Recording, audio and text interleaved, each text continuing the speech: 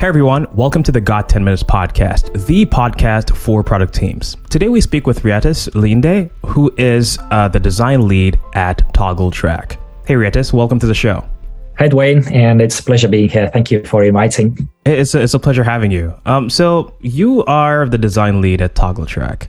How did you get into user experience? What was the road look like?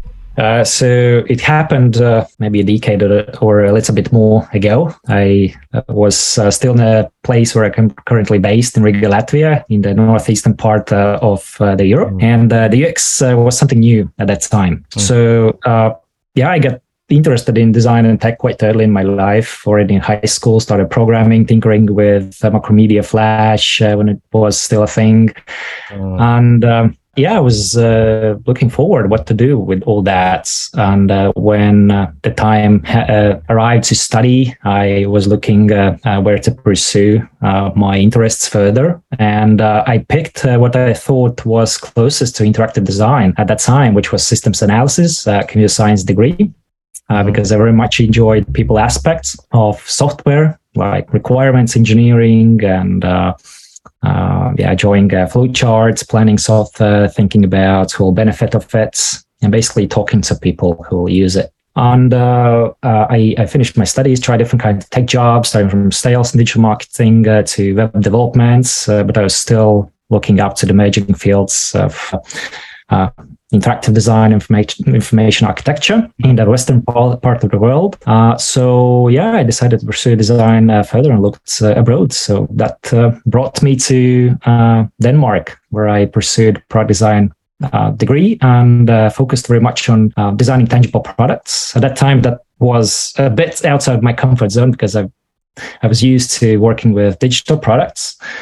But nevertheless, it helped me to learn a lot about involving stakeholders, many different kind of creative ways how to do that through what was called at that time participatory design approach. Loved every bit of it. And after my years in Denmark, my girlfriend, now wife, really wanted to get back to Riga, Latvia. So we did that. And I was lucky to find one of the rare UX jobs at that time locally. It was 2011. And since then I've been in UX and trying to give back to my community as much as I can through teaching, mentoring, and organizing meetups, and of course working. Oh, nice. You said you worked with physical products in Denmark, correct? Yes. It was mostly focused on physical products, electronics, woodworking, and things like these. How did that translate into your honing your skill in designing digital products? Right. That's a good question. Because there are definitely differences, right? On how digital products behave and what you can do with tangible products. And I think the biggest difference is that in digital products, they can get to the scale much faster than it can happen in physical product space. But there are also similarities, right? We still need to think about who will benefit from those products, how it will be, by whom it will be used, what it takes to make sure that they become success. And I think these kinds of things translate from one field to the other and back. Yeah, and like as you said that I kind of like started thinking about design languages and minimalism compared to skeuomorphism. Like, did working with physical products make you more skeuomorphic, or like how did that influence your design language? Yeah. One thing that definitely stands out in physical product space is the tangibility. Right, we get this physical feedback of things. We don't need to see things to know in what kind of state they are. So if you press button, we know, that we have pressed it, that it has worked already. Whereas with screen-based products, it's a bit different. We don't get this kind of physical, like, tasted feedback. Right. So that's a big, in a way, that's an advantage in physical product space. And now that we are talking, I remembered one study assignment that was particularly challenging, which was designing a product that requires interaction with feet.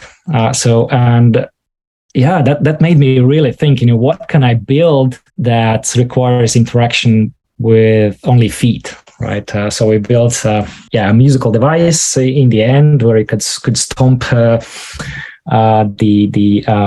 the elements and make music, but still it was something unusual because in digital product space, we usually think about fingers and what people can do with hands and their eyes. And it's quite unusual to think, how actually rich our capabilities are in terms of using a full body interaction, right? And that's something that I think in digital product space, we forget about.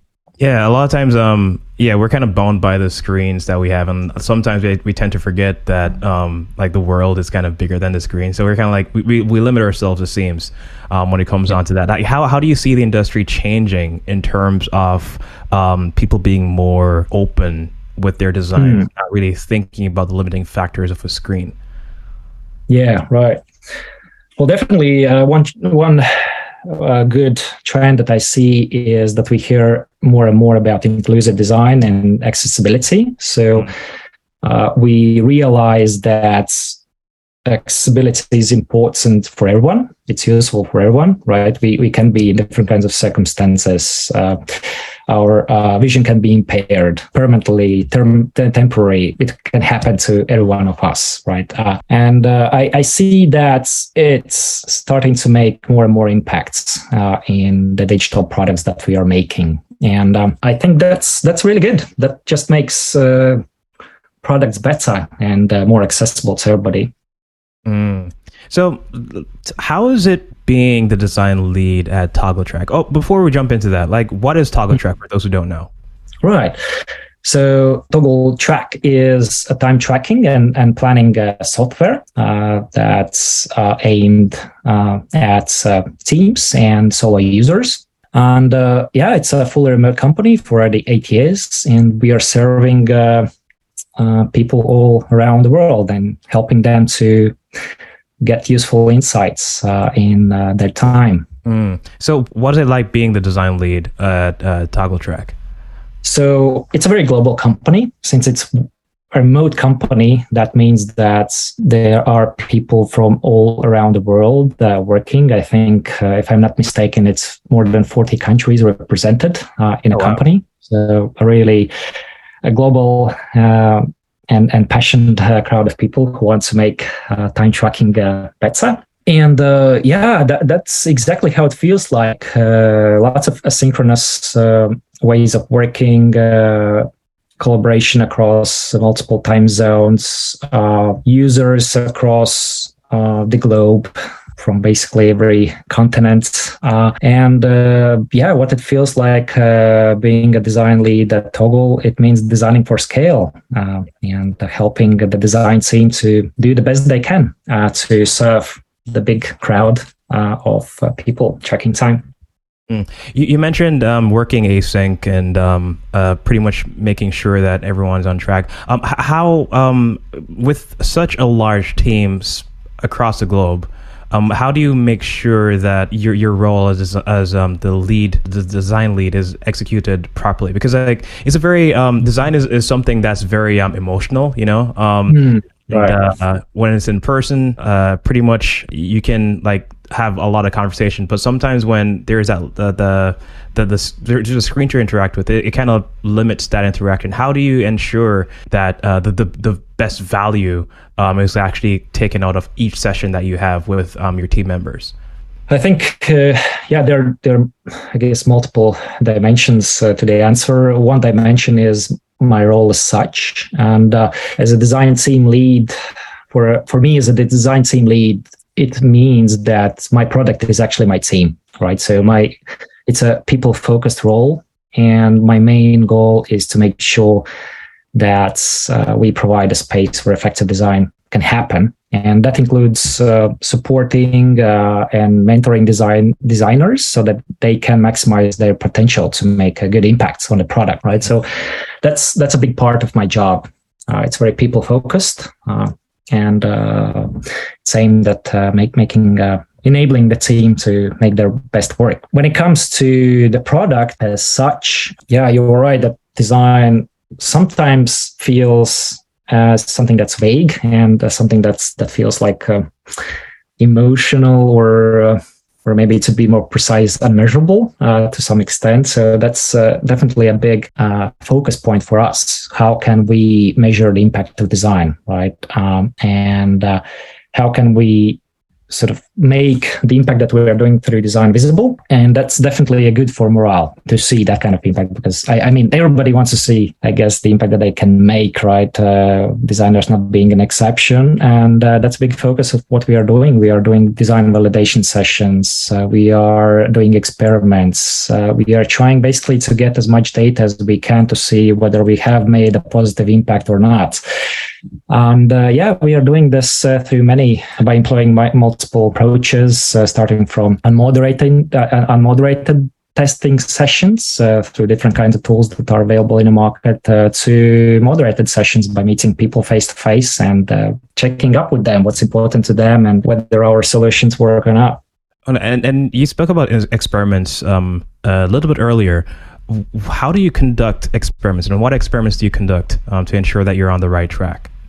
I think one of the collaborations that we have helps a lot, which is with the so-called growth team. So we have a growth team that's whose goal is to experiment with ideas, do A/B testing on ideas that we have, and see what we can learn from that. And I think one direction is collaboration with the growth team, and it has been a pleasure so far to learn from them, to learn how design solutions can actually be measured, and that's one source where we can get data. And the other one is design validation sessions, where we conceive an idea and then we try to get signals whether that idea has a good potential or needs more work.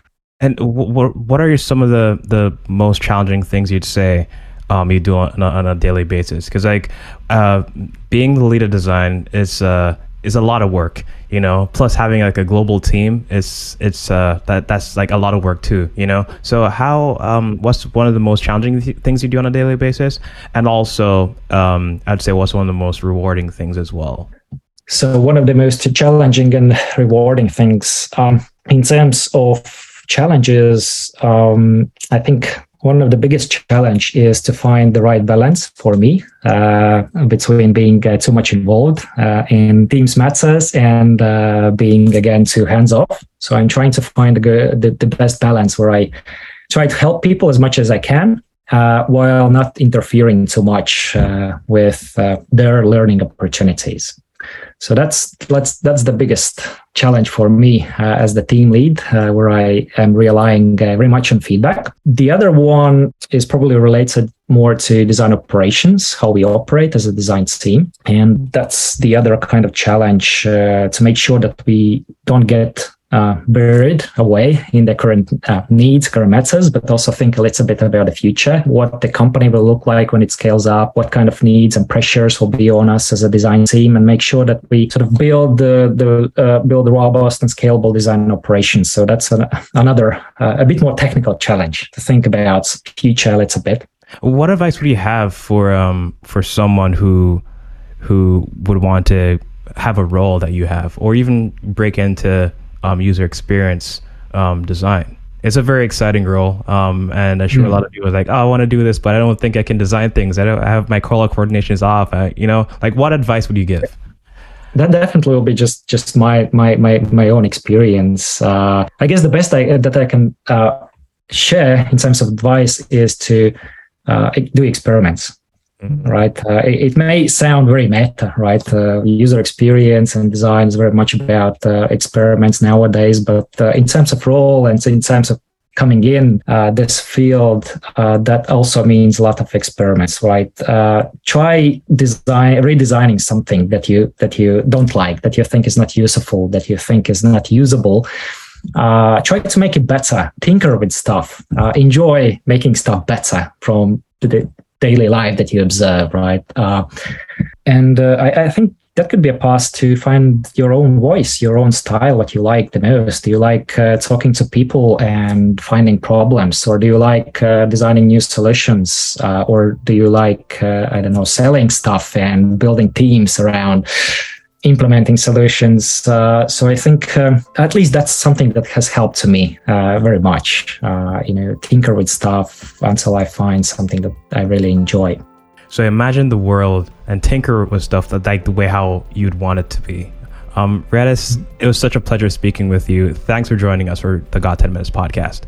Sure, no problem. And it was a pleasure being here. Awesome. And thanks for listening to the Got 10 Minutes podcast. To stay in touch, please follow us on Twitter, Instagram, or the podcast app you're listening to this on right now for more episodes. Take care.